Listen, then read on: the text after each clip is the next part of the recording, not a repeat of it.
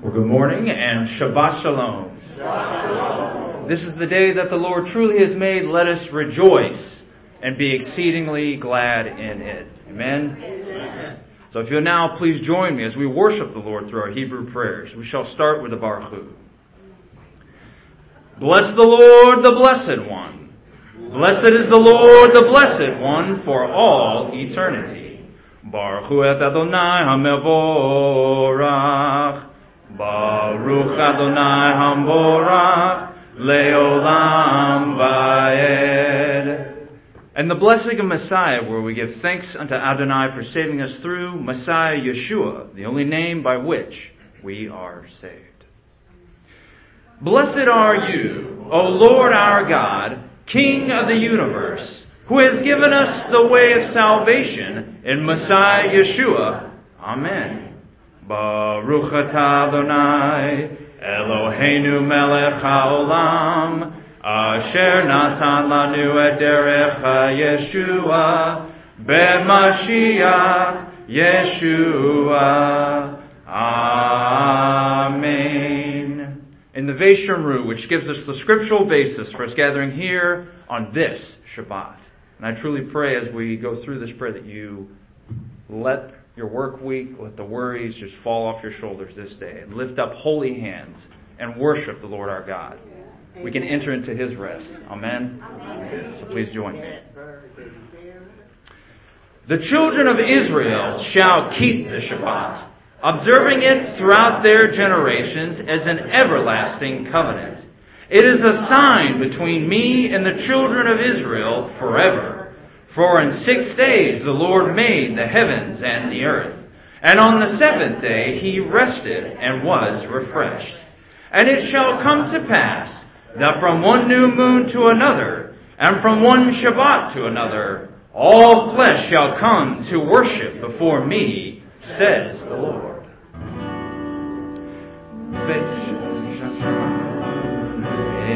Israel,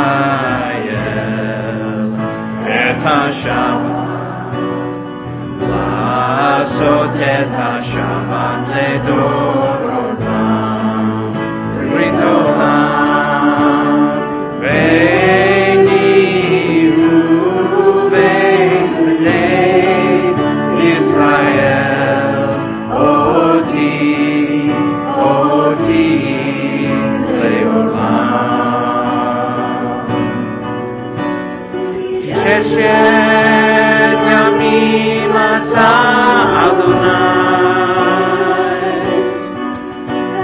השמיים את הארץ,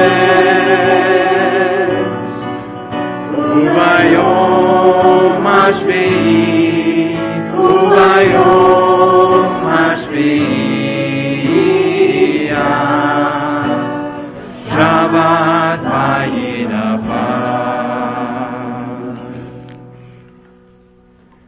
Now, please join me as we proclaim the Shema. And we do so by facing the east. We have placed the Israeli flag to indicate the direction of east. I will now give you a moment to quiet yourselves. The Shema truly means to listen, to obey, and to reflect on the oneness of our God. And let us always remember, as Yeshua has said, that He and the Father are one, that they are united.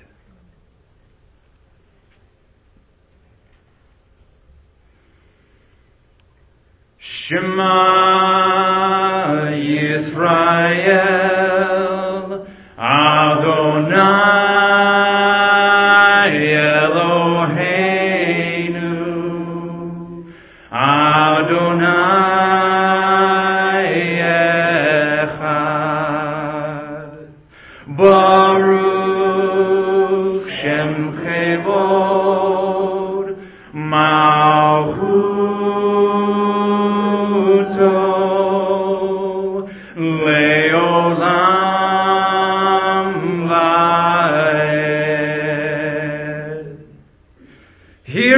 Israel, the Lord is our God. The Lord is one. Blessed is the name of His glorious kingdom for all eternity.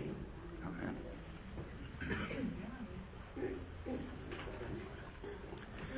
Ve'ahavta et Adonai Elohecha b'chol lavacha u'b'chol nafshecha u'b'chol meodecha Vehayu advarim ha'ele asher anochi metzacha hayom al levavecha veshinatam levanecha vedibartam bam beshivtecha bevatecha ulechtacha baderech ushachbacha uvikumecha Ushartam leot al yadecha, ve'hayu latotafot be'anecha, uftavtam o mezozot betecha, uvisharecha.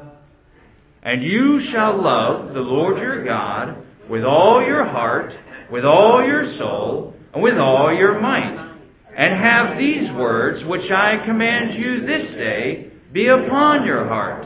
And you shall teach them diligently to your children, and speak of them when you sit in your house, when you walk by the way, when you retire, and when you arise.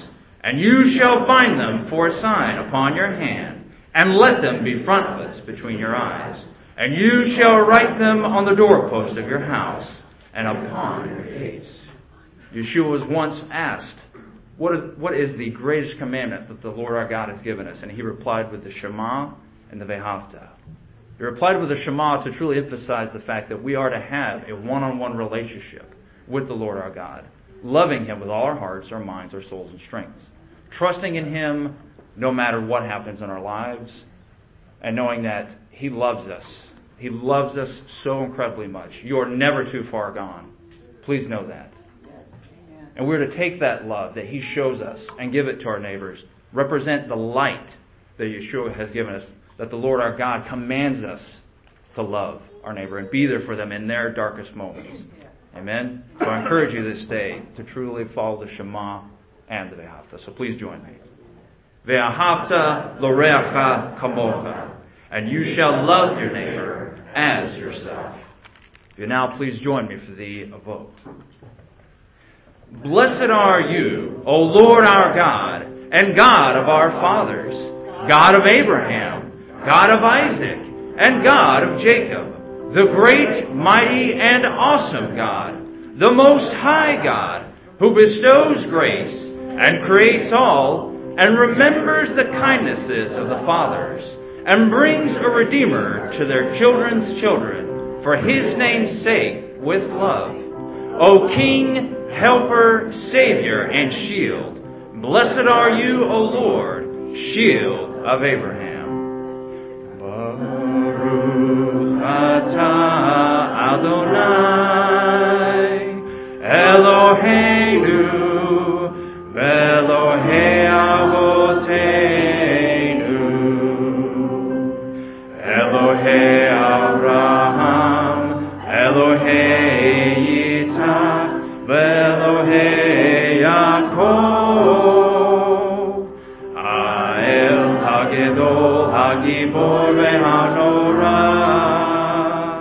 El Elyon, Gomer Chasadim Tovim, Ve'Konei HaKol, Ve'Socher Chasdei Avot, Umevi Goel Lifneihem, Leman Shemo Beha'ava,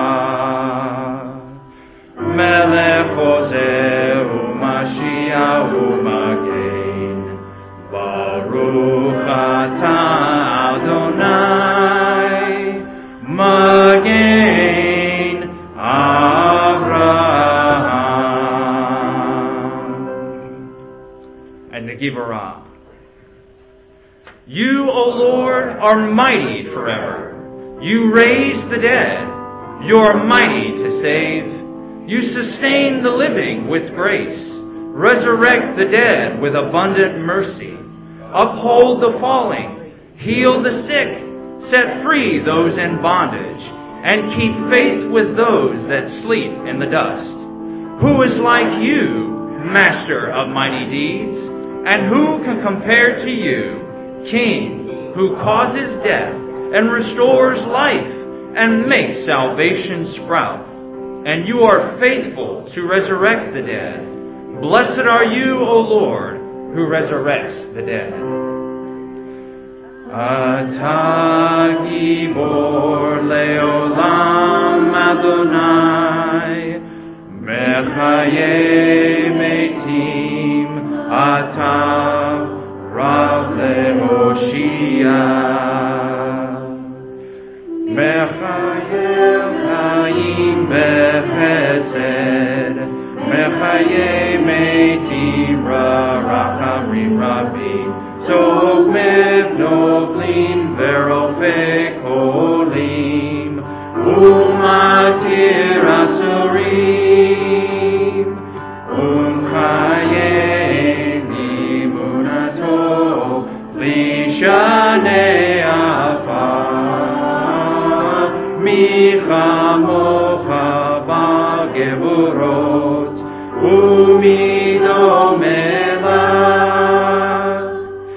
Melech me'mitum chaye, Umatmiach Yeshua, Ve'marata lechateyot meitim, Baruch atah Adonai, Mechaye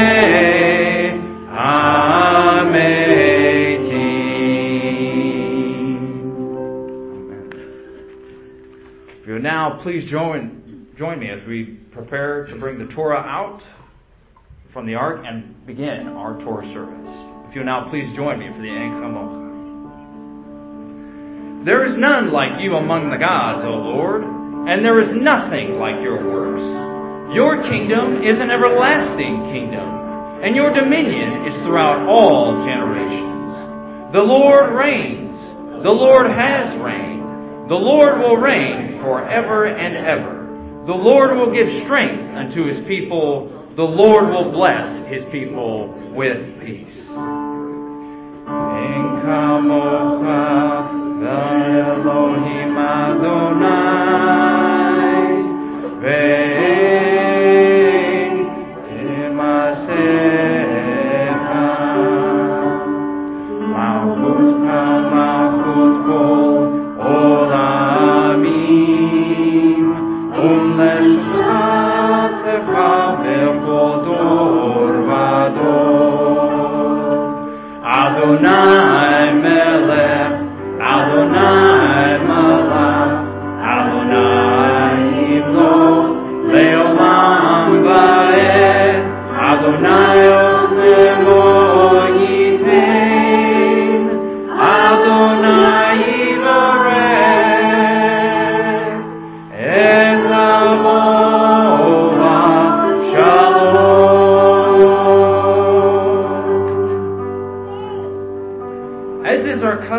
Celebrate the written word of God, knowing that it is a representation of the living word, Yeshua, dwelling among us.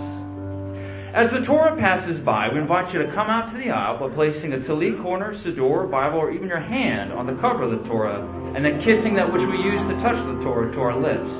For the word of the Lord is honey unto our lips and healing to our very bones.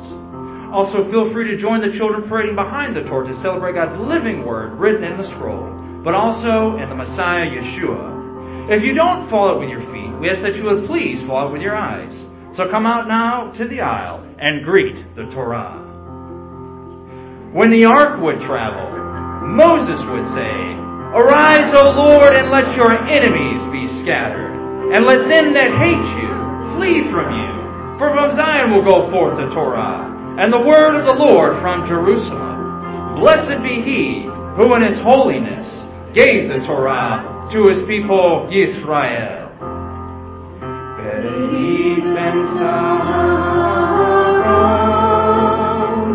Ver Yomer Moshe, Kuma Adonai, Ve'ovutzur Voidecha, Ve'anusu Misanecha, Mipanecha, Ki Metzion Take Torah, Ki Metzion, Take Torah, Udevar Adonai Mirushalayim, Baruch Shenatan, Torah, Torah, Baruch Shenatan, Torah, Torah, Le'amo Yisrael, B'Kdushato.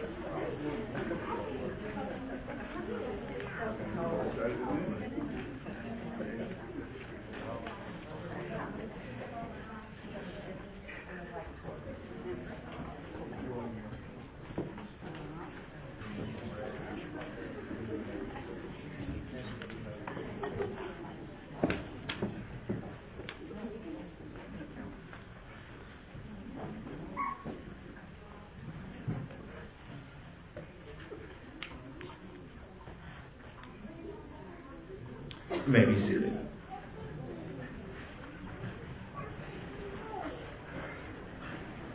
I'm normally that excited about the Word of God, too. I just don't scream. That was awesome.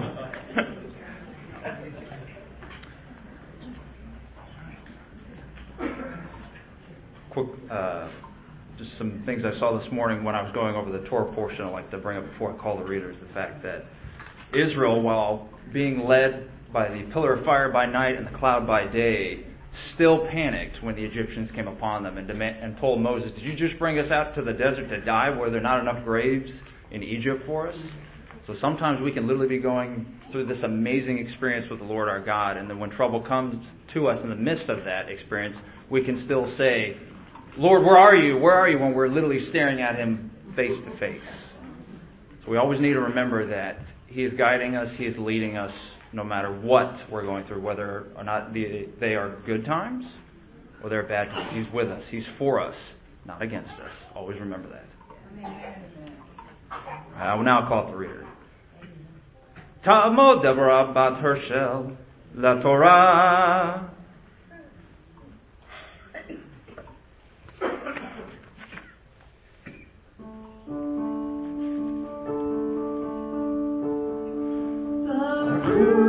Adonai Amborah, Baruch Adonai Amborah Leolam Vaed, Baruch Adonai Amborah Leolam Vaed, Baruch Atah Adonai, Eloheinu Melech HaOlam, Asher Bachar Banu Mechol Ha'amim V'natan Lanu Et Torato Baruch Atah Adonai Noten HaTorah.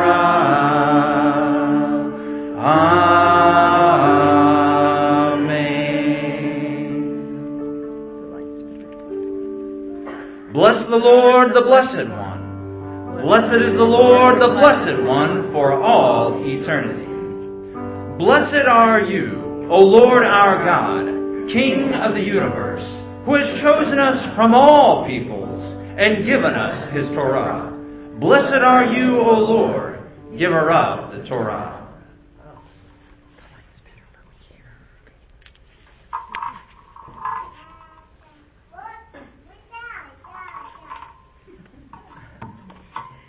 Today's reading, I picked Exodus 16:28-30. Vayomer Adonai El, Moshe ad Anah, Me'antem lishmor mitzot v'torato.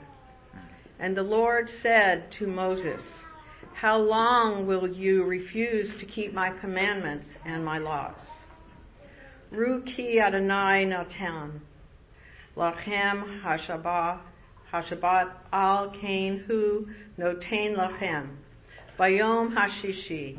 Lachem yomayim shavu ish techatav al yitzei ish mimkomo. Bayom hashvi'i. See, the Lord has given you the Shabbat. Therefore, on the 6th day, He gives you bread for 2 days.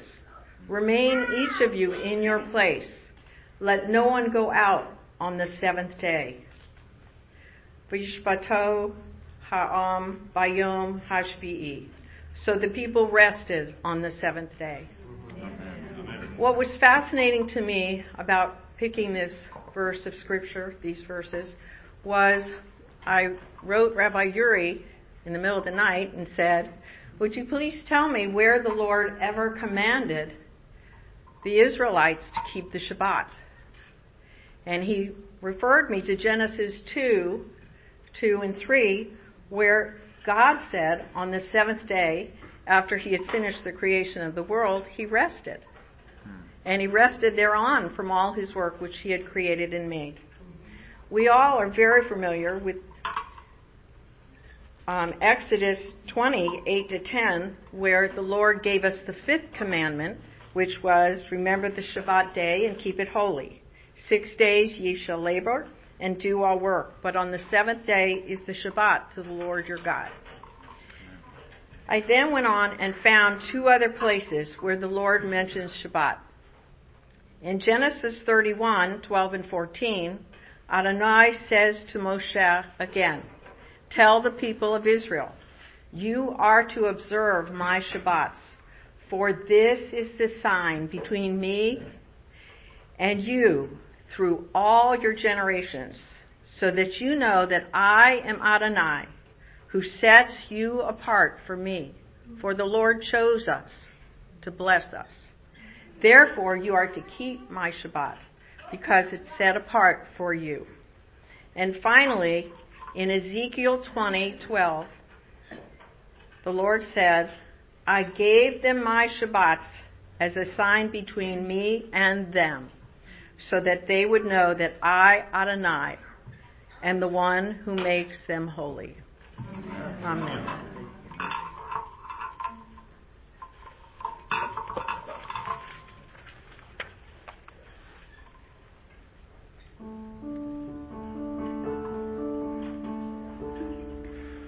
Baruch atah Adonai, Eloheinu melech haolam, asher natan lanu Torah emet, v'chaye olam nata betochenu. Baruch atah Adonai, notein haTorah.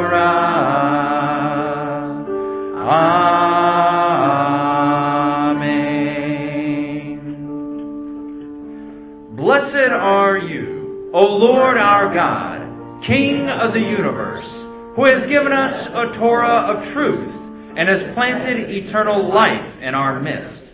Blessed are you, O Lord, giver of the Torah. I would ask that everyone now please rise for the presenting of the Torah.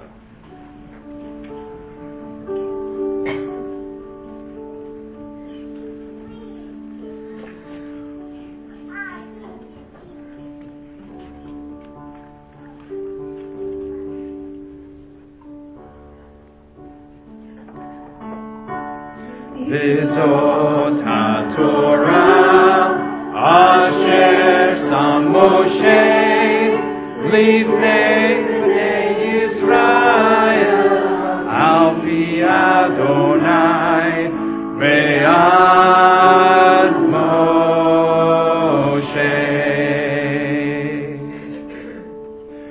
And this is the Torah that Moses placed before the children of Israel at the command of the Lord through Moses' hands. Please remain standing as we close the Torah.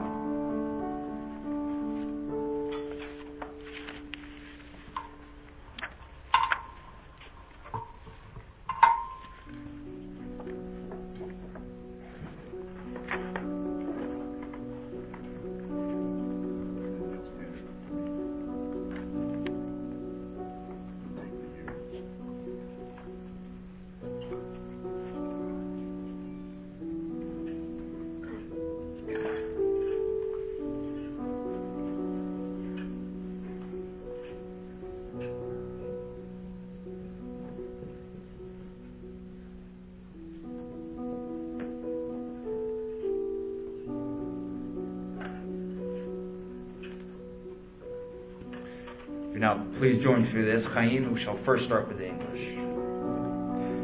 It is a tree of life to those who take hold of it, and those who support it are praiseworthy. Its ways are ways of pleasantness, and all its paths are peace. Bring us back, Lord, to you, and we shall come. Renew our days as of old. Et Chaim Lamachazim kiva v'tomcheha me'ushar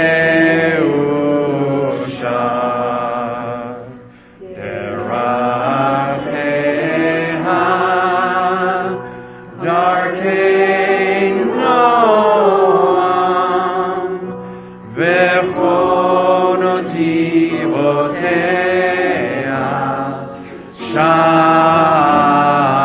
Shalom. Hashivenu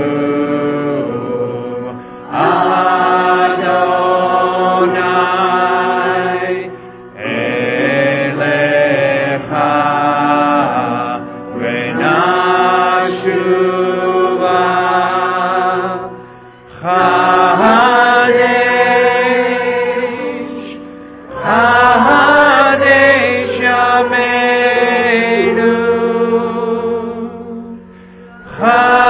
Chadesh Yameinu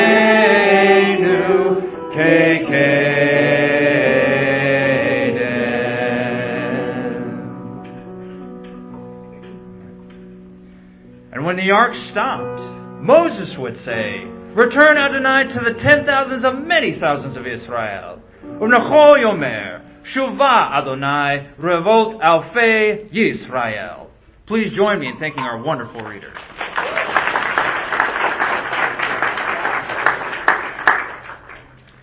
And now we shall continue our worship with the worship team.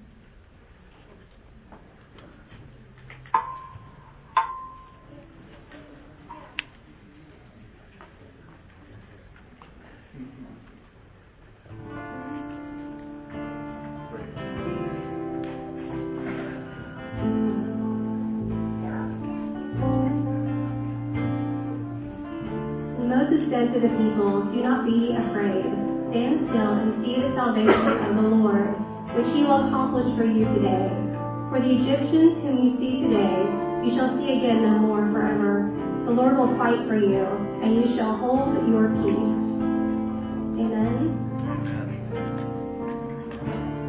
Lord, we give you thanks for your salvation. We give you thanks that you continue to deliver us, Lord. Thank you for your deliverance.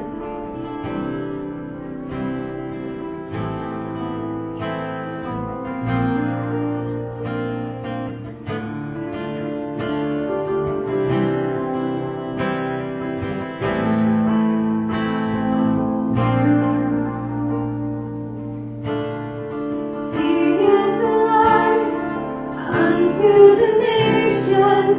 He is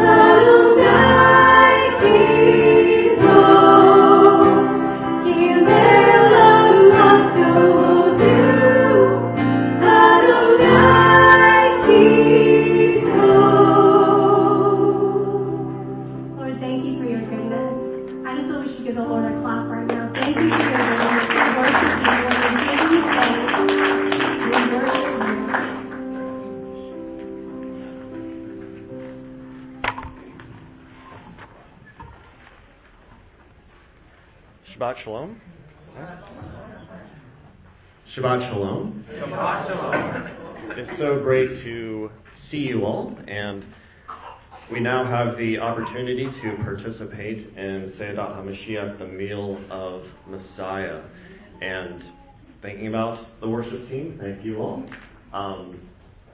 We were singing about being hungry and being thirsty, and I am hungry and thirsty to be able to participate in the meal of Messiah, which is an extension of the Pesach meal, the Passover meal that Yeshua shared with his disciples. So before we participate, I have some words to share, and I'll just say a brief prayer. Lord, please be with all of us, and please be with me, that my words may be honoring to you. In Yeshua's name, amen. So, in thinking about Seidat HaMashiach, I've been meditating on when this comes up and the themes in the Brit HaKadashah scriptures regarding the meal.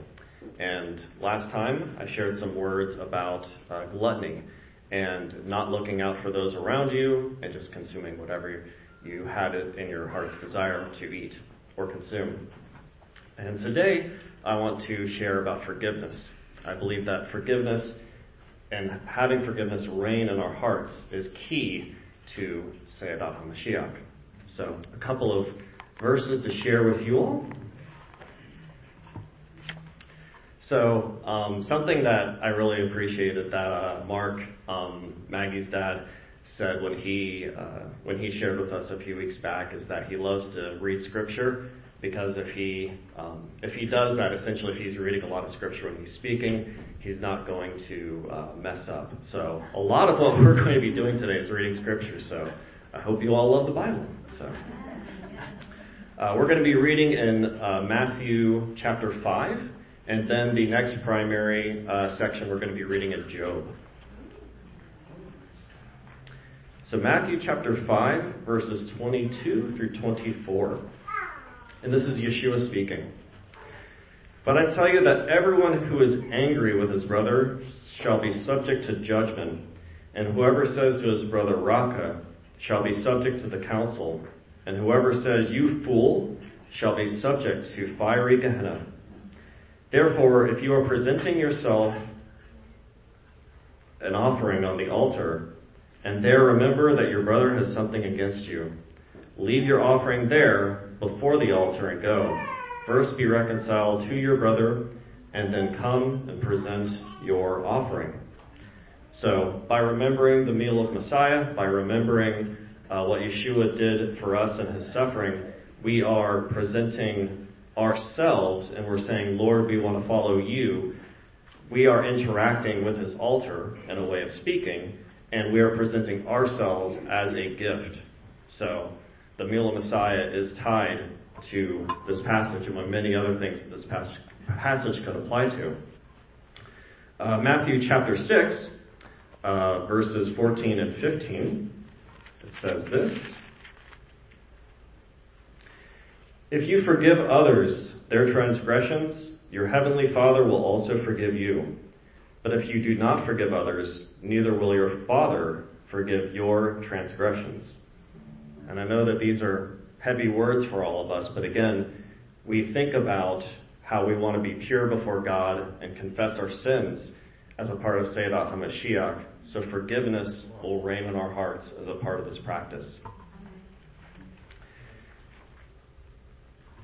I was introduced to something recently in the book of Job regarding forgiveness, and that's what I want to focus on as a large part of this discussion today. And if you're like me, you might say, Job? There's not a lot in Job about forgiveness. I think there is. And I do want to share all of that with you all today. So, to summarize very quickly the story of Job. Job was a righteous man before God, and God allowed him to be tested by Hasatan, by taking away his wealth, taking away his health, and taking away all of his children in a horrible accident. And he was left in a terrible state after this. And essentially his friends come to comfort him. Things do not go well. And then the Lord has to intervene and say who he truly is. And Job repents and is blessed by the Lord afterwards, after he does repent. So we'll go through all of that, but that's a brief summary. All right, Job chapter 2, verses 11 through 13. When Job's 3 friends heard about all this calamity that had come upon him, each of them came from his own place. Eliphaz the Temanite, Bildad the Shuhite, and Zophar the Methanite. They met together to come and mourn with him and comfort him.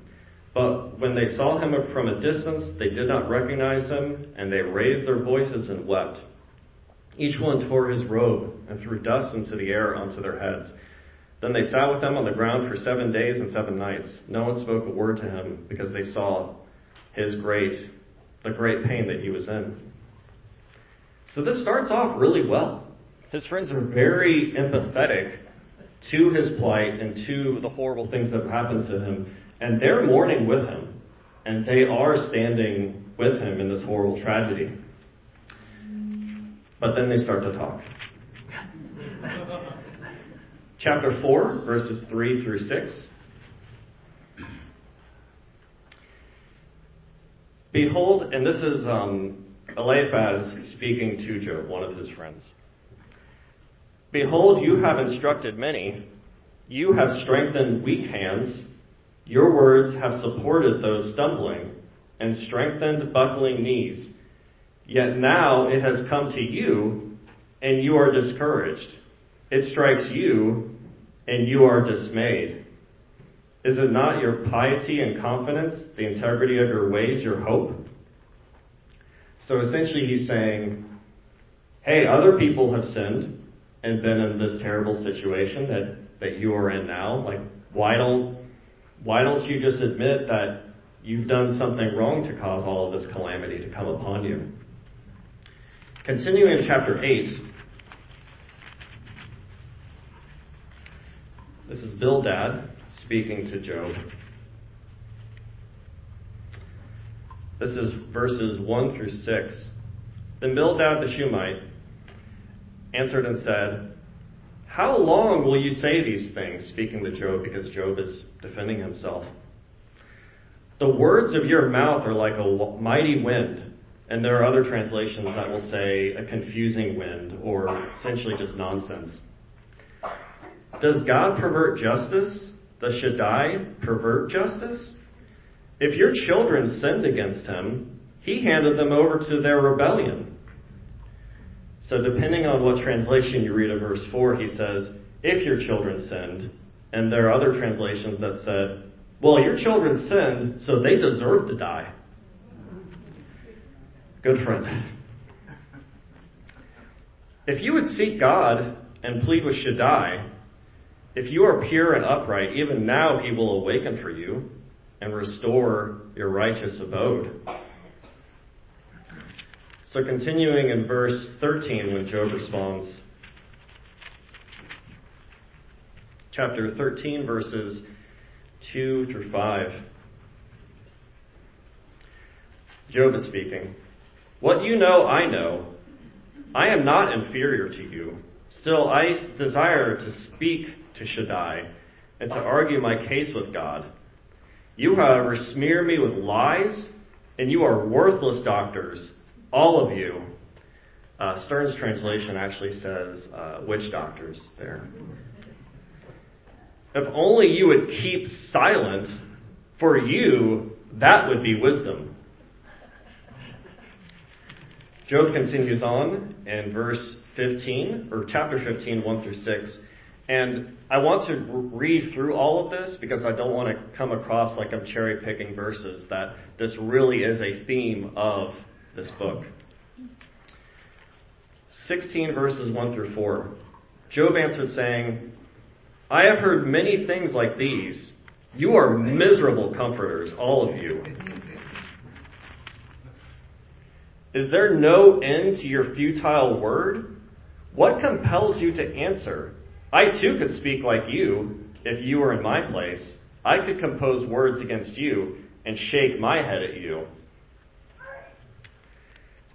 Chapter 18, verses 1 through 3, Bildad responds. Then Bildad the Shuhite replied, saying, How long until you end these words? Consider, and then we will talk. Why are we regarded as beasts and stupid in your eyes? So, things are getting pretty testy between Job and his friends. And this is key, what I'm going to be reading next in Job chapter 19, verses 13 through 19. Job saying, The Lord, He, removed my brothers far from me. My acquaintances are only strangers to me. My relatives have gone away. My close friends have forgotten me. My house guests and my maidservants consider me a stranger. I have become a foreigner in their eyes. I call to my servant, but he doesn't reply. Though I beg him with my own mouth, my breath is repulsive to my wife. I am loathsome to my children. Even young children despise me when I stand. They speak against me. All of my close friends despise me. Those who love have turned against me. This is a dark place that he's in. I mean, everybody has abandoned him. I wrote it down. Brothers, kinfolk, close friends, servants, wife, family, children mock him. All those who he loved have abandoned him. But Job is about to receive the greatest gift from the Lord. Job chapter 42, starting in verse 1. Job answered Adonai and said, I know you can do all things. No purpose of yours can be thwarted. You ask, who is this who darkens counsel without knowledge? Surely I spoke without understanding. These things too wonderful for me, which I did not know. You said, Hear now, I will speak. I will question you, and you will inform me. I have heard of you by hearing of the ear, but now my eye has seen you. Therefore I despise myself and repent on dust and ashes. So he had heard many things about the Lord, and him and his friends, they're having this argument back and forth about why he's in this particular state. And Job is more right than his friends. But essentially the Lord truly reveals himself to them, and says, your friends may be here, and Job, you're right here. You're a little bit above your friends. But I'm so far up that that's what it's really all about. Continuing in verse 7. After Adonai had spoken these words to Job, Adonai said to Eliphaz the Temanite, My anger is kindled against you and against your two friends, because you have not spoken about me what is right, like my servant Job has. So now take for yourselves 7 young bulls and 7 rams, and go to my servant Job and offer a burnt offering for yourselves. My servant Job will pray for you, for I will accept Job's prayer and not deal with you accordingly to your folly, because you have not spoken correctly about me, like my servant Job has. So Job was qualified to pray for his friends because he received humility from the Lord. There's a quote that I heard recently, and I'll change some of the words a little bit, but essentially it goes like this, that pride made Hasatan into a devil. What can humility do for us?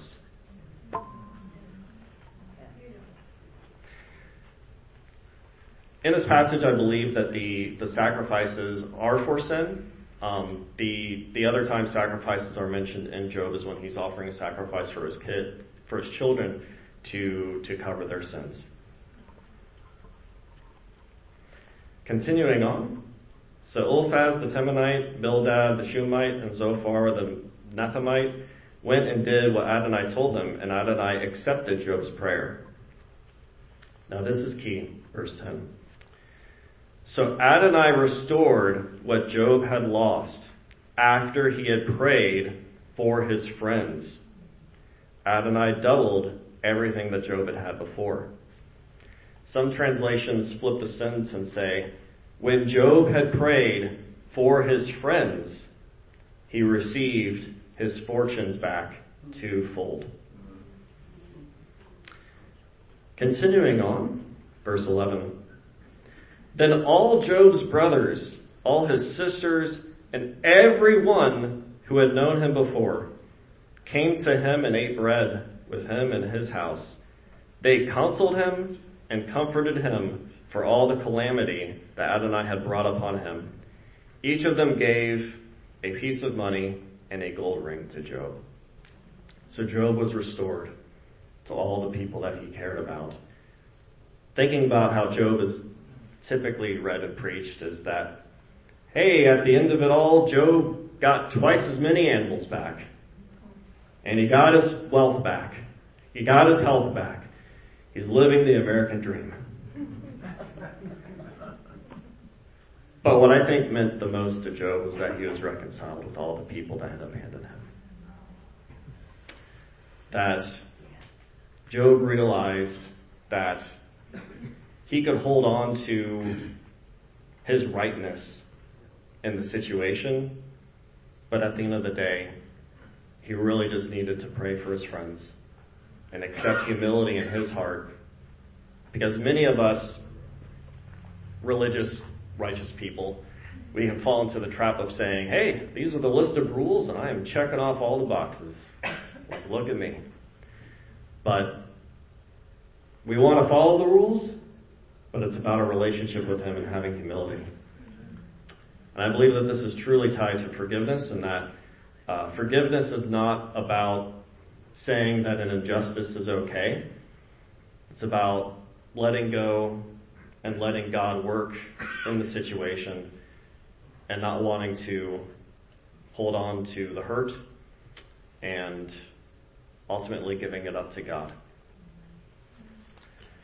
With that said, at this time I want to invite Shirley and Bill and John and Rand up to assist with Seidat HaMashiach. To participate in Seidat HaMashiach, we would ask that you believe that Yeshua is Adonai, that he died for your sins, he rose from the dead, and he is coming to establish his kingdom on this earth. And if you are not in that place right now, that is okay. And we are so glad that you are with us today. And I hope that these words about forgiveness and humility mean a lot to you. So we can all come down to the center aisles right here and receive the bread and body of our Lord.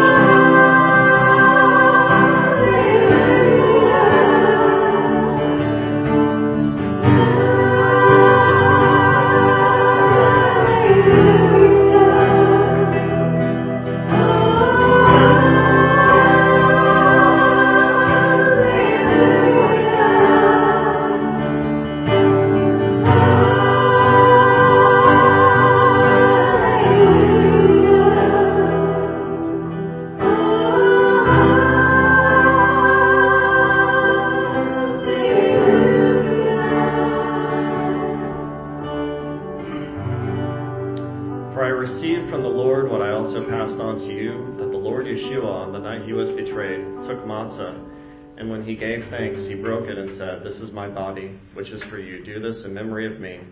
In the same way, he took the cup after supper, saying, "This cup is the new covenant in my blood. Do this as often as you drink in memory of me. For as often as you eat this bread and drink this cup, you proclaim the Lord's death until he comes." Baruch atah Adonai Eloheinu melech haolam hamotzi lechem min haaretz.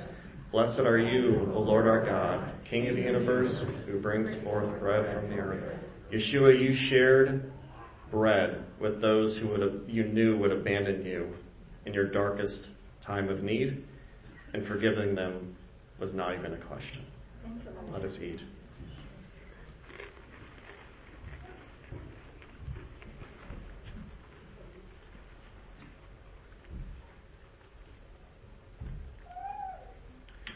Baruch atah Adonai Eloheinu melech haolam borei pri hagafen. Blessed are you, O Lord our God, King of the universe, who creates the fruit of the vine. I dwell upon the words of Psalm 23, that surely goodness and mercy will follow me all the days of my life, and I will dwell in the house of the Lord forever. Lord, you said that you would drink this cup again when you were in your kingdom, and we look forward to that day where we can do that with you. Let us drink.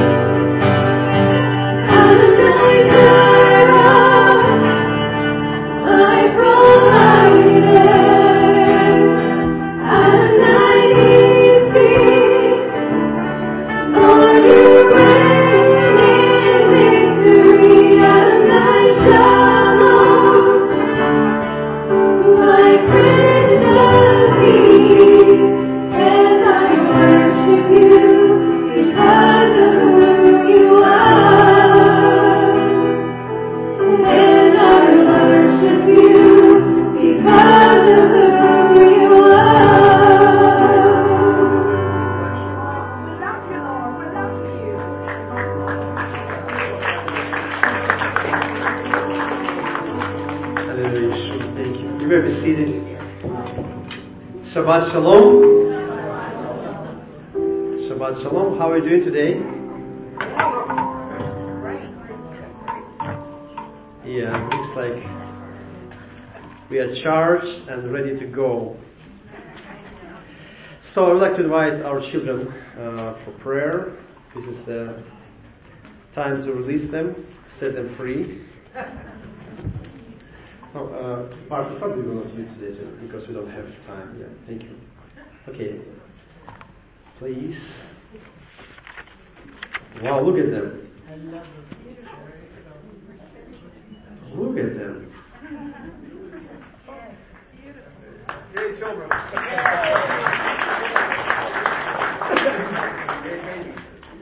Yes, let us pray for boys, and then for girls. Let us bless them.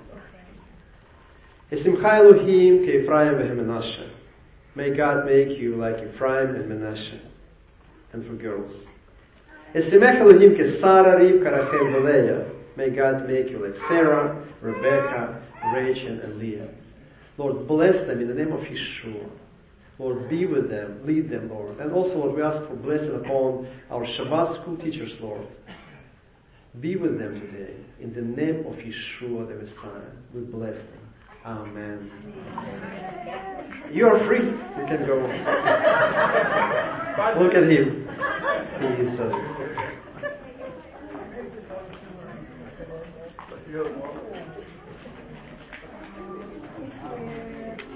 Boker Tov. Good morning. And Shabbat Shalom, everyone. And to Don Rabah, Miss McCall, to all the family of Halloween. So we just thank you, Lord, for being here today. I'm really grateful.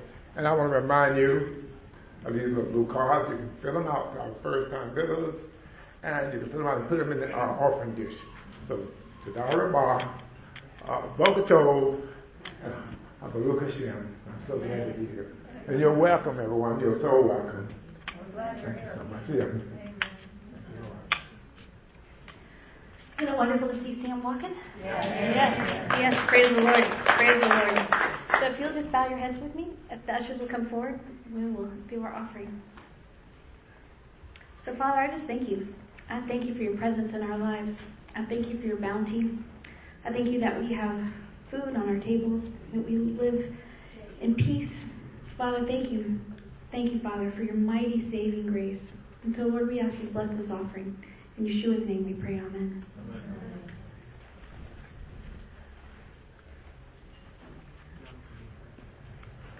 Before we pray for loved ones that are battling illnesses, just want a quick announcement. Since we have the use of the building now throughout the whole Saturday, so we invite you to join us. There will be a few of us that will be staying here over, and later on we'll have worship and the Shabbat with a Havdalah. If you want to come back, if you want to bring food for fellowship, we can talk about the portion today. And next week, we're going to have a Q&A with Rabbi Yuri. So bring all your questions for next week. And then we're going to do that one every first Saturday of the month. We're going to have a Havdalah and a Q&A with Rabbi Yuri. And if you want to join us, we're going to stay here until that one this afternoon. We want to do it like around 4 o'clock. So by 6 o'clock, you can go home again. So whoever is able, we invite you.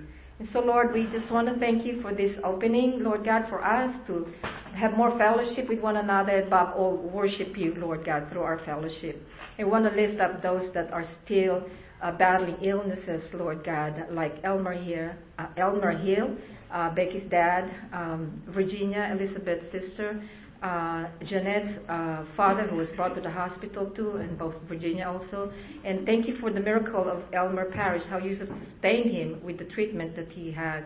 Thank you so much. And for all the others, I don't have the time to mention each one of them, but you know them by name. And from the Torah portion, we thank you, Lord, because you are our strength in our salvation. And we thank you also for the salvation of your people, Israel. Be with them. Help the security forces. Protect them from terrorist attacks and from all the threats that are around them. Thank you because you promise you will bring near your righteousness to them, because it's not far off, and your salvation will no longer be delayed. In the name of Yeshua. Amen. Thank you so much. Yeah, in case I need to have 2 microphones. Who knows what will happen. So again, Shabbat Shalom. Beautiful morning to worship the Lord. Brenda, we're so happy to see you back.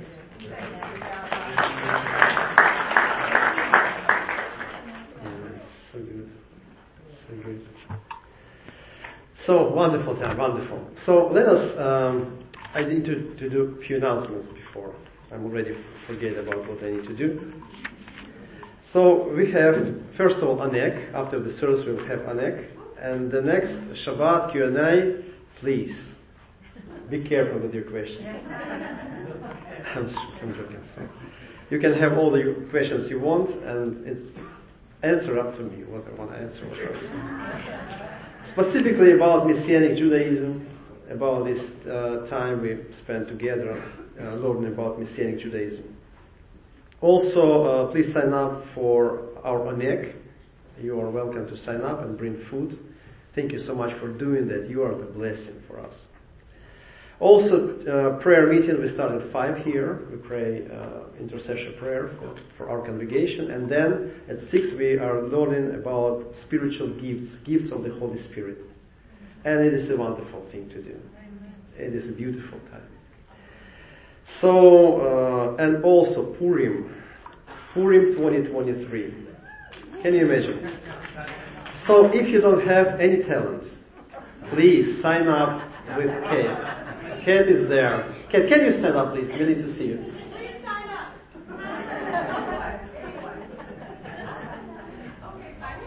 So, and again, if you don't have any gifts, please sign up. Yeah, so less gifts, more fun. It's a Purim time. So you can have it after the service. This is a small announcement. You can find it. Everything's there. Okay, so today we will continue with our message, and today is the third part about Messianic Judaism. So for you who are the first time today, probably it would be something, what he's talking about, Messianic Judaism, part 3. So you can find the part 1 and part 2 on YouTube and look at it, watch it, and remember things from there. So let us pray together. Baruch atah Adonai Eloheinu melech haolam, asher kitshanu b'mitzvotav v'tzivanu la'asok b'divrei Torah. Blessed are you, Lord our God, King of the universe, who sanctifies us with His commands and commands us to engross ourselves in the words of Torah. Amen. I have a question. Q&A. First Q&A for today. Who was here last Shabbat and previous one? Have you taken anything for yourself from this teaching about Messianic Judaism? Who slept through all the time? I know it is part 1, part 2, part 3. Usually we do Torah portions, but now it's kind of time. So the next Shabbat we will talk about prophecies, about coming Messiah, and about his work on this earth. Today I want to continue to speak about who we are as Messianic believers in the Jewish world. I will address the 2 most essential points that makes us Messianic believers and set us apart from the rest of the Jewish religious world. Also, I want to remind you that it is my perspective. It's my perspective. And I am sure that there is more than one perspective on Messianic Judaism. More than one. So last week, we talked about a few major movements in Judaism during Yeshua's time. Josephus, a Jewish writer, states that there were few main Jewish sects at the time: the Pharisees, the Sadducees, the Essenes, and the Zealots. 4. So let us look at what happened after the great tragedy of the destruction of the Second Temple in 70 AD. So, remember we talked about Sadducees last time. We spent a long time talking about them. So, the Sadducees, the priests and the Levites, have lost their political and spiritual authority in Israel because their theology was built mainly on the temple system, temple sacrifices. So when the temple was destroyed, there were no more priests and Levites in the temple. It's obvious, very simple. And many of them became Messianic believers because they were aware of prophecies about the coming Messiah and could see their fulfillment in Yeshua. Many Sadducees, many Levites, many priests became believers in Yeshua the Messiah. After the destruction of the temple, the Sadducees appear only in a few references in the Talmud. So the Roman Empire armies destroyed Zealots and Essenes. And also we know from the historical documents, many of them became Yeshua's followers because they accepted Yeshua as the Messiah, because he was the one who accomplished the prophecies. And after the destruction of the Second Temple, Pharisaic beliefs became the foundational, liturgical, and ceremonial basis for rabbinical Judaism. So Pharisees became the main party in Israel at the time. So their religious doctrines were based on developing new rules, commandments, and traditions. Pharisees began to develop and form doctrines and teachings in the small Israeli town of Yavne. It is a small town in Israel. With the help of Rome, Yohanan ben Zakkai, a leading Pharisee, was appointed the first patriarch, the Hebrew word Nasi, or prince. And he reestablished the Sanhedrin, the religious court, at Yavne under the Pharisees' control. It is a history, you can find it in the book of Josephus, and it's very obvious there. So, and here's the next steps. Instead of offerings and sacrifices at the now destroyed temple, because temples were not anymore in Jerusalem, the rabbis in Yavne developed the replacement system of beliefs. Because there were no temple, no sacrifices, we should do something to keep Judaism going on. Their doctrines were focused on the preservation of Jewish identity.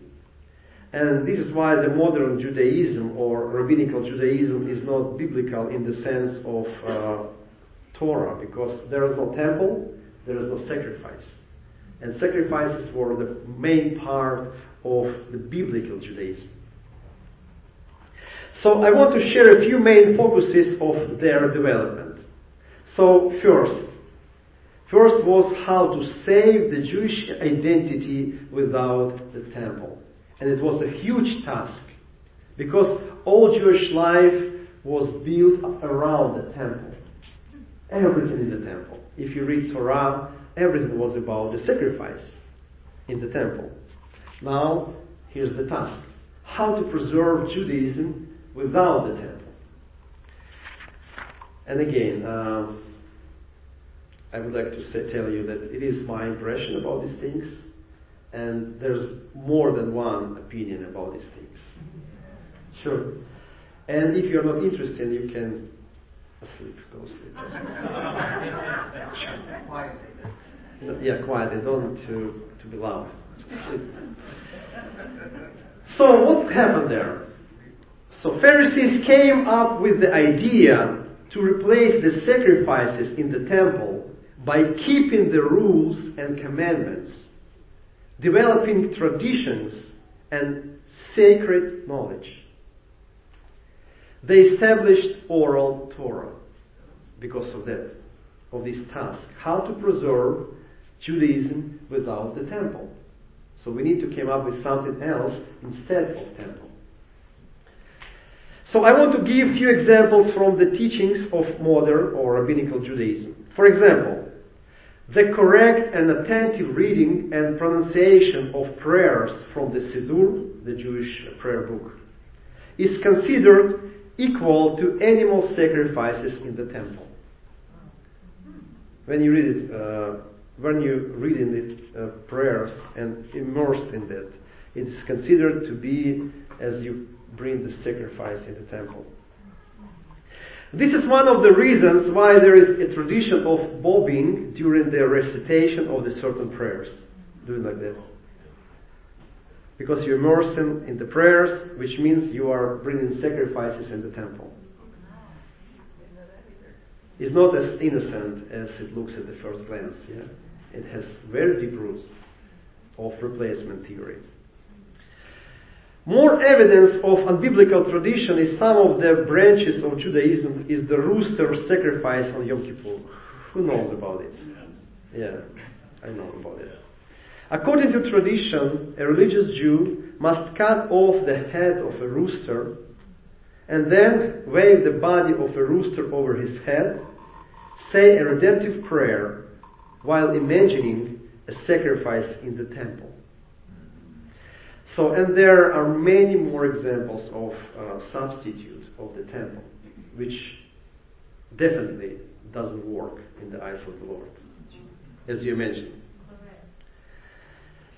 This is why rabbinical Judaism is not based on the Bible and not the Judaism of the times of Yeshua. It's different because of all these reasons. In order to simplify and avoid the rulings of the written Torah that spoke about the Messiah and the temple sacrifice, and much more, they developed a new set of laws and orders called Oral Torah, which consisted of the oral laws, interpretations, and traditions transmitted by God to Moses orally and then memorized and passed down by Moses and his successors over the generations. It's called Oral Torah. So the Lord gave secret knowledge to Moses. He didn't tell anyone. He kept it secret. He found one or two successors. He shared with them. Then they shared with somebody else. And after about a year, they decided to write it. I promise you, if you know this small game, you say something on the ear, and at the end, it will be totally different. Even this part already a fun story. So, they developed sacred teachings through Oral Torah and later Kabbalah. It's sacred teaching. By the way, Sadducees and Essenes did not share a belief in the Oral Torah at all. They didn't believe in the Oral Torah, which was practiced exclusively by the Pharisees. The second essential goal was the battle for the purity of the religion, the fight against heresies. This was the second goal of Yavne, rabbinical school. So these two questions became a big part of rabbinical Judaism and Jewish Orthodox theology. As you can imagine, the biggest threat to Pharisees was the Messianic movement, because it was the most influential and rapidly growing movement in the Jewish world at the time. So after the second temple was destroyed, only one group of people in Judaism had the answer as to why it happened. Only one. Sadducees were destroyed because there were no temple, no Sadducees. Because Sadducees, they were priests and Levites. Essenes were destroyed because they were rebel against Rome.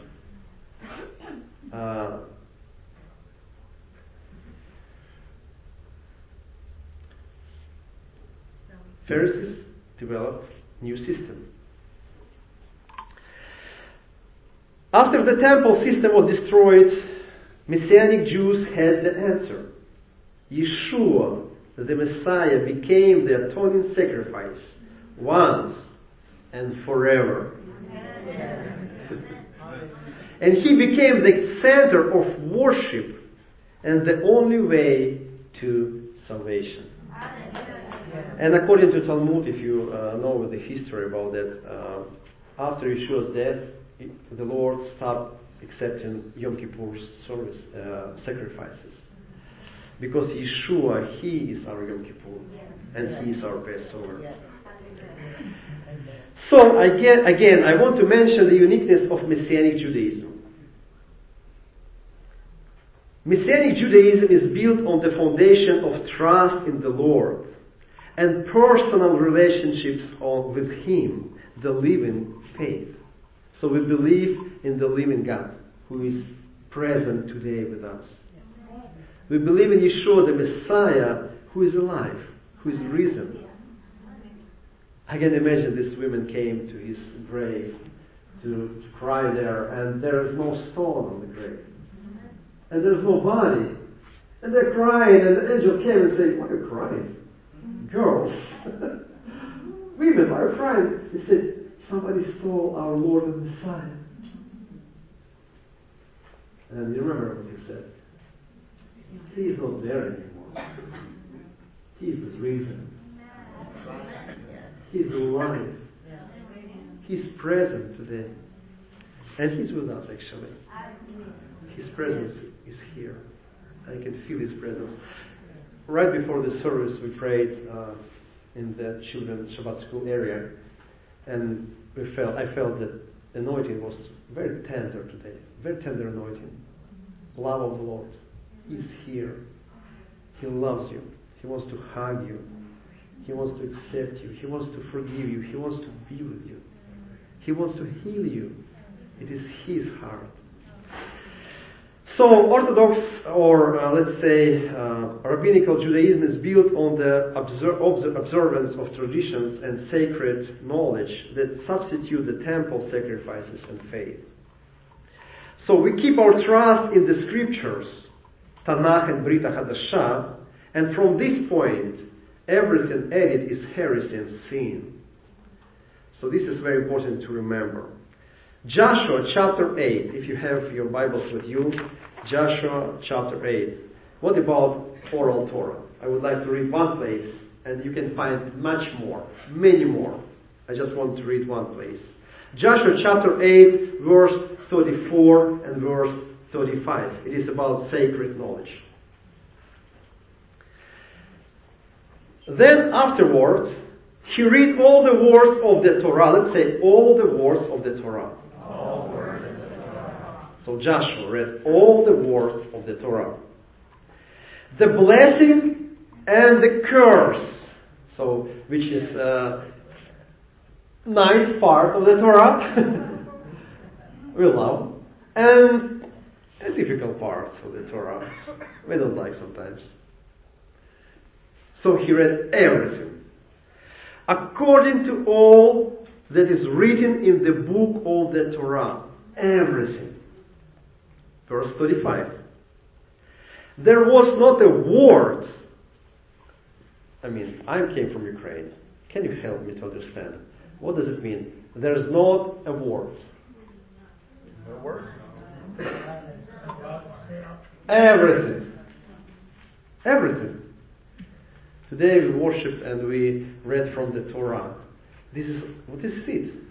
This is what the Lord gave to Moses. Nothing else. There was not a word of all that Moses commanded that Joshua did not read before all the assembly of Israel. And I love this, including the women and the little ones and the outsiders walking among them. There is no place or mention of an oral Torah or the sacred knowledge of the scriptures. No oral Torah. The written Torah of Moses, given by God to Moses. The entire Torah of God was received by Moses and passed to the assembly of Israel. So, historically, the Messianic movement is the oldest Jewish religious movement, beginning long before rabbinical school in Yavne. One of the most significant moments in the history was the birth of the first Messianic congregation in Jerusalem on the day of Shavuot, Pentecost.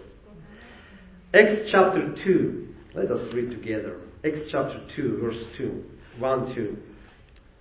When the day of Shavuot had come, they were all together in one place. Which is a miracle, 2 Jews, 3 opinions, Can you imagine 120 Jews? How many opinions is this? I'm not a mathematician, I don't know. I give up. A lot of opinions there. They were all together in one place.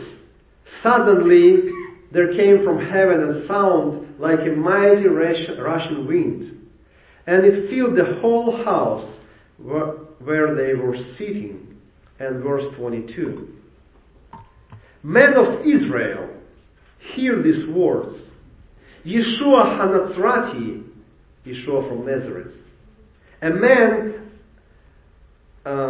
sent it by God with mighty deeds and wonders and signs God performed through him in your midst, as you yourself know.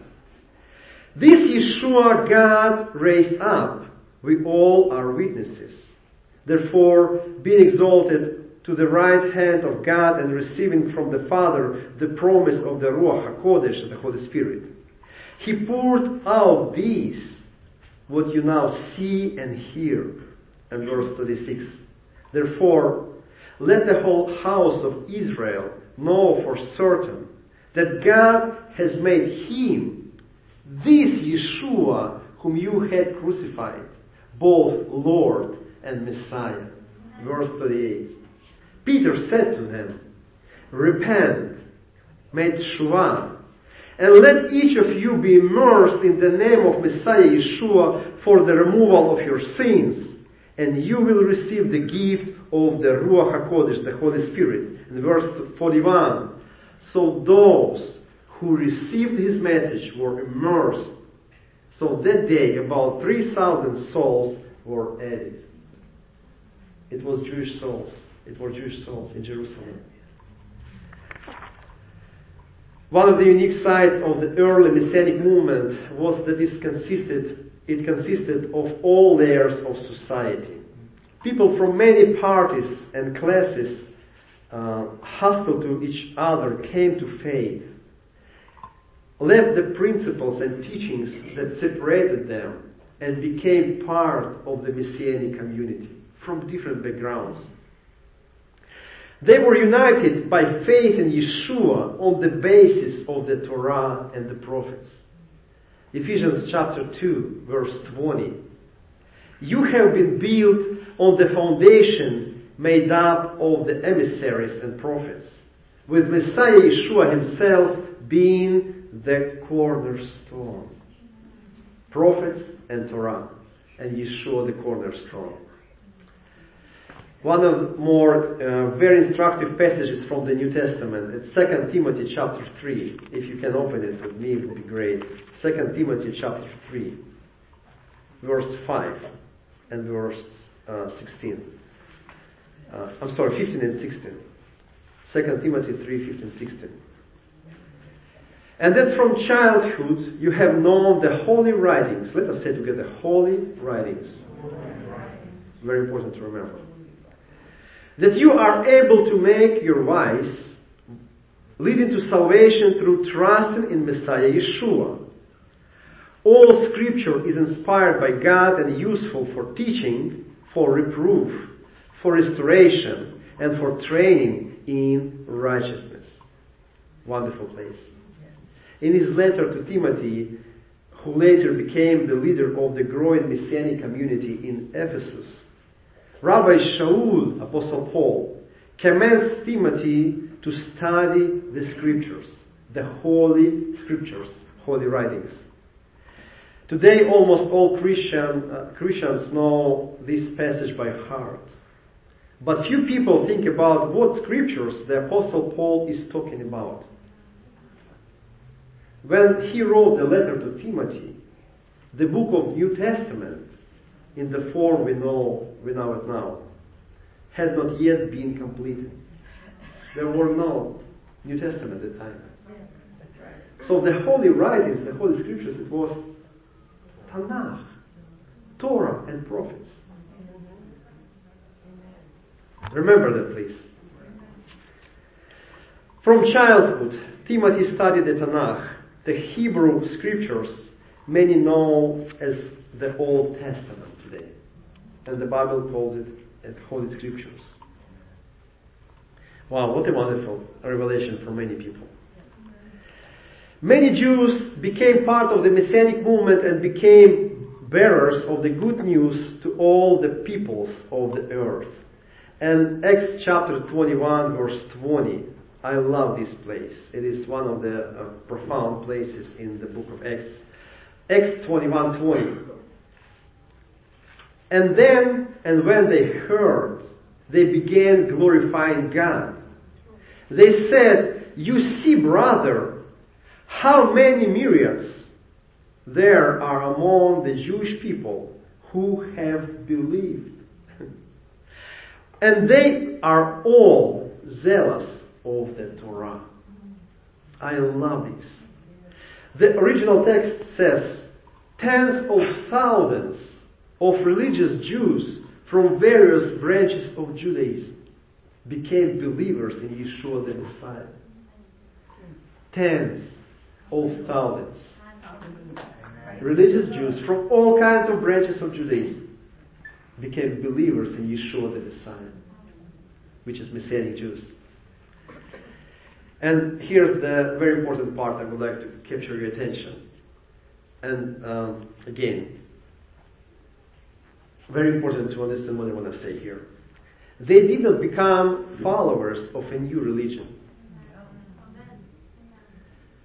There was not such a religion as Christianity at the time. I mean official religions. So they became Messianic believers. Simply Jews who believed in Messiah. Simple. For the first time in history, believers in Antioch began to call themselves Christians. And it's Acts chapter 11. It says here, the disciples were first called Christianoi in Greek, Christianoi. Christianoi in Greek means followers of Christ in Greek. In Hebrew, followers of Messiah. So, let's take a closer look at who were the first disciples of Yeshua. So, Matthew chapter 4. He saw two brothers, Simon, who was called Peter, and Andrew his brother. They were casting a net into the sea, for they were fishermen. So, fishermen. The second, IRS. Yeah, IRS. It says Matthew chapter 10, verse 3. Matthew, the IRS collector. Tax collector. Have mercy. I love it. Have mercy on us, Lord, please. Amen. Matthew 21. Yeshua said to them, "Amen, I tell you, the tax collectors and prostitutes are going ahead of you into the kingdom of God." So, sinners, former prostitutes, who were delivered by Yeshua's mercy, became his followers. Acts chapter 13, verse 1. Now in the Antioch community there were prophets and teachers. Manan, brought up since childhood with Herod the Tetrarch, Wow. Menahem grew up and was brought up together with King Herod. He grew together with King Herod. He became one of the teachers and prophets in the Antioch congregation. So the people of upper classes became followers of Messiah. This one is a funny one. Luke chapter 8 verse 3. Follow me please. Luke 8:3. Joanna, the wife of Cusa, Herod's finance minister. Can you imagine? Herod's finance minister. So he's responsible for all finances in the King Herod's place. And his wife, it says here, and many others were supporting them out of their own resources. So, wife of Herod's finance minister followed Yeshua and supported Yeshua in his ministry by Herod's finances, I think. Who knows? I'm joking, but, so people who were in upper class followed Yeshua. Member of the Zealot party. You remember Simon, who were called Zealot? He followed Yeshua. Members of the Sadducee party. Acts chapter 6 verse 7. And I just want to mention a few more and we'll pray. Acts chapter 6 verse 7.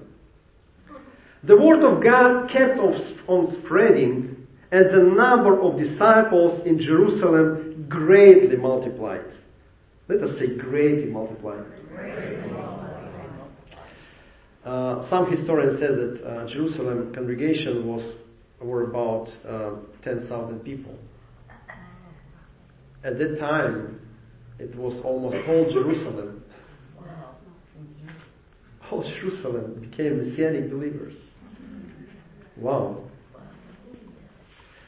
So greatly multiplied, even a great number of the Kohanim, priests, were becoming obedient to the faith.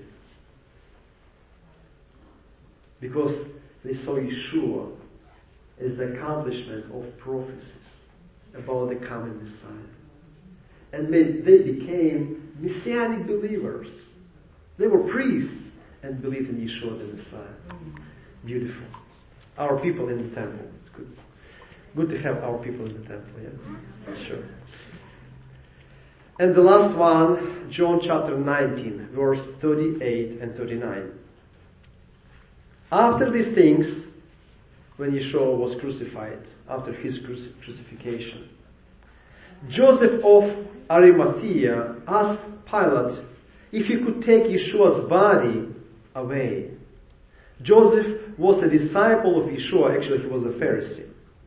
But secretly, for fear of the Judean leaders. Pilate gave permission, so Joseph came and took the body away. In verse 39, Nicodemus, again Pharisee, one of the leaders of Pharisee party, who had first visited Yeshua at night, also came bringing a mixture of myrrh and aloes, about 100 pounds. So Pharisees also followed Yeshua. So you see how different was the Messianic movement. People from all the classes, all the parties became believing in Yeshua. So today Messianic Judaism is a movement of congregations and synagogues, not just individuals. The word movement means a global change in society, especially among the body of Messiah. Today we see a miraculous fulfillment of the prophecies of the restoration of the Jewish people. And as the Jewish Messianic community, we are called to fulfill God's most essential prophecies related to the spiritual restoration of the Jewish people. And next Shabbat we will talk about prophecies about Yeshua.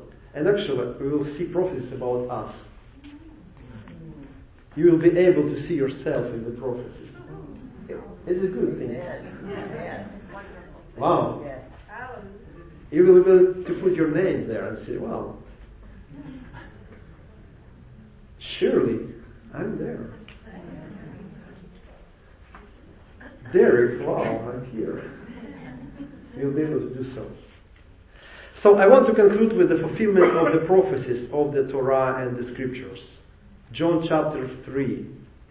If you can open with me, Yohanan or John chapter 3, verses 16 through verse 18. This is the last place for today. For God, Father, so loved the world that He gave His one and only Son, Yeshua, that whoever believes in Him, whoever, Pharisees, Sadducees, people from other nations, it doesn't matter, whoever believes in Him shall not perish, but have eternal life. God did not send the Son into the world to condemn the world, but in order that the world might be saved through Him. Verse 18. The one who believes in Him is not condemned. No more condemnation. But whoever does not believe has been condemned already. Not because the Son condemned, but sin. Because of the sin. Because he has not put his trust in the name of the one and only Ben Elohim, Son of God, Yeshua the Messiah. Today you can have forgiveness and experience the love of God in your life. And remember, there is no temple in Jerusalem. There is no temple in Jerusalem. There is no more blood sacrifices. But Yeshua is our temple. Yeah. Amen. So let us stand together, and I would like to invite Reverend Ina, Derek Rachel. Let us conclude our service with a prayer.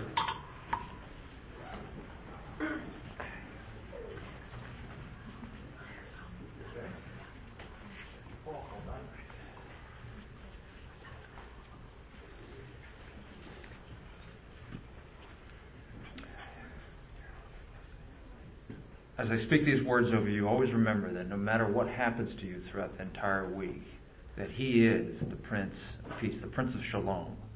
And one thing about His Shalom I have found as I have gotten older, that despite the tribulations, despite the hardships, His Shalom always reminds us that His kingdom is an everlasting kingdom, just like we prayed earlier. His kingdom is not of this world. And we have a home with Him forever. Amen? Amen. The Lord bless you and keep you. The Lord make His face to shine upon you and be gracious to you.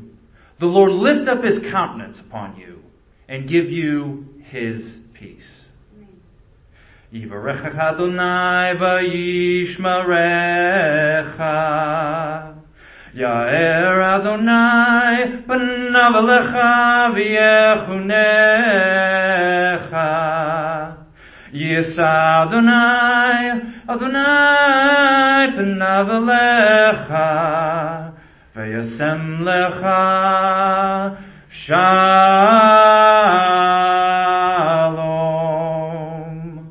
Shabbat shalom, Mishpacha. And the last prayer for today, Baruch atah Adonai Eloheinu melech haolam, hamotz lechem min haaretz. Amen. Amen. You are welcome to join us in our Anek. Shalom.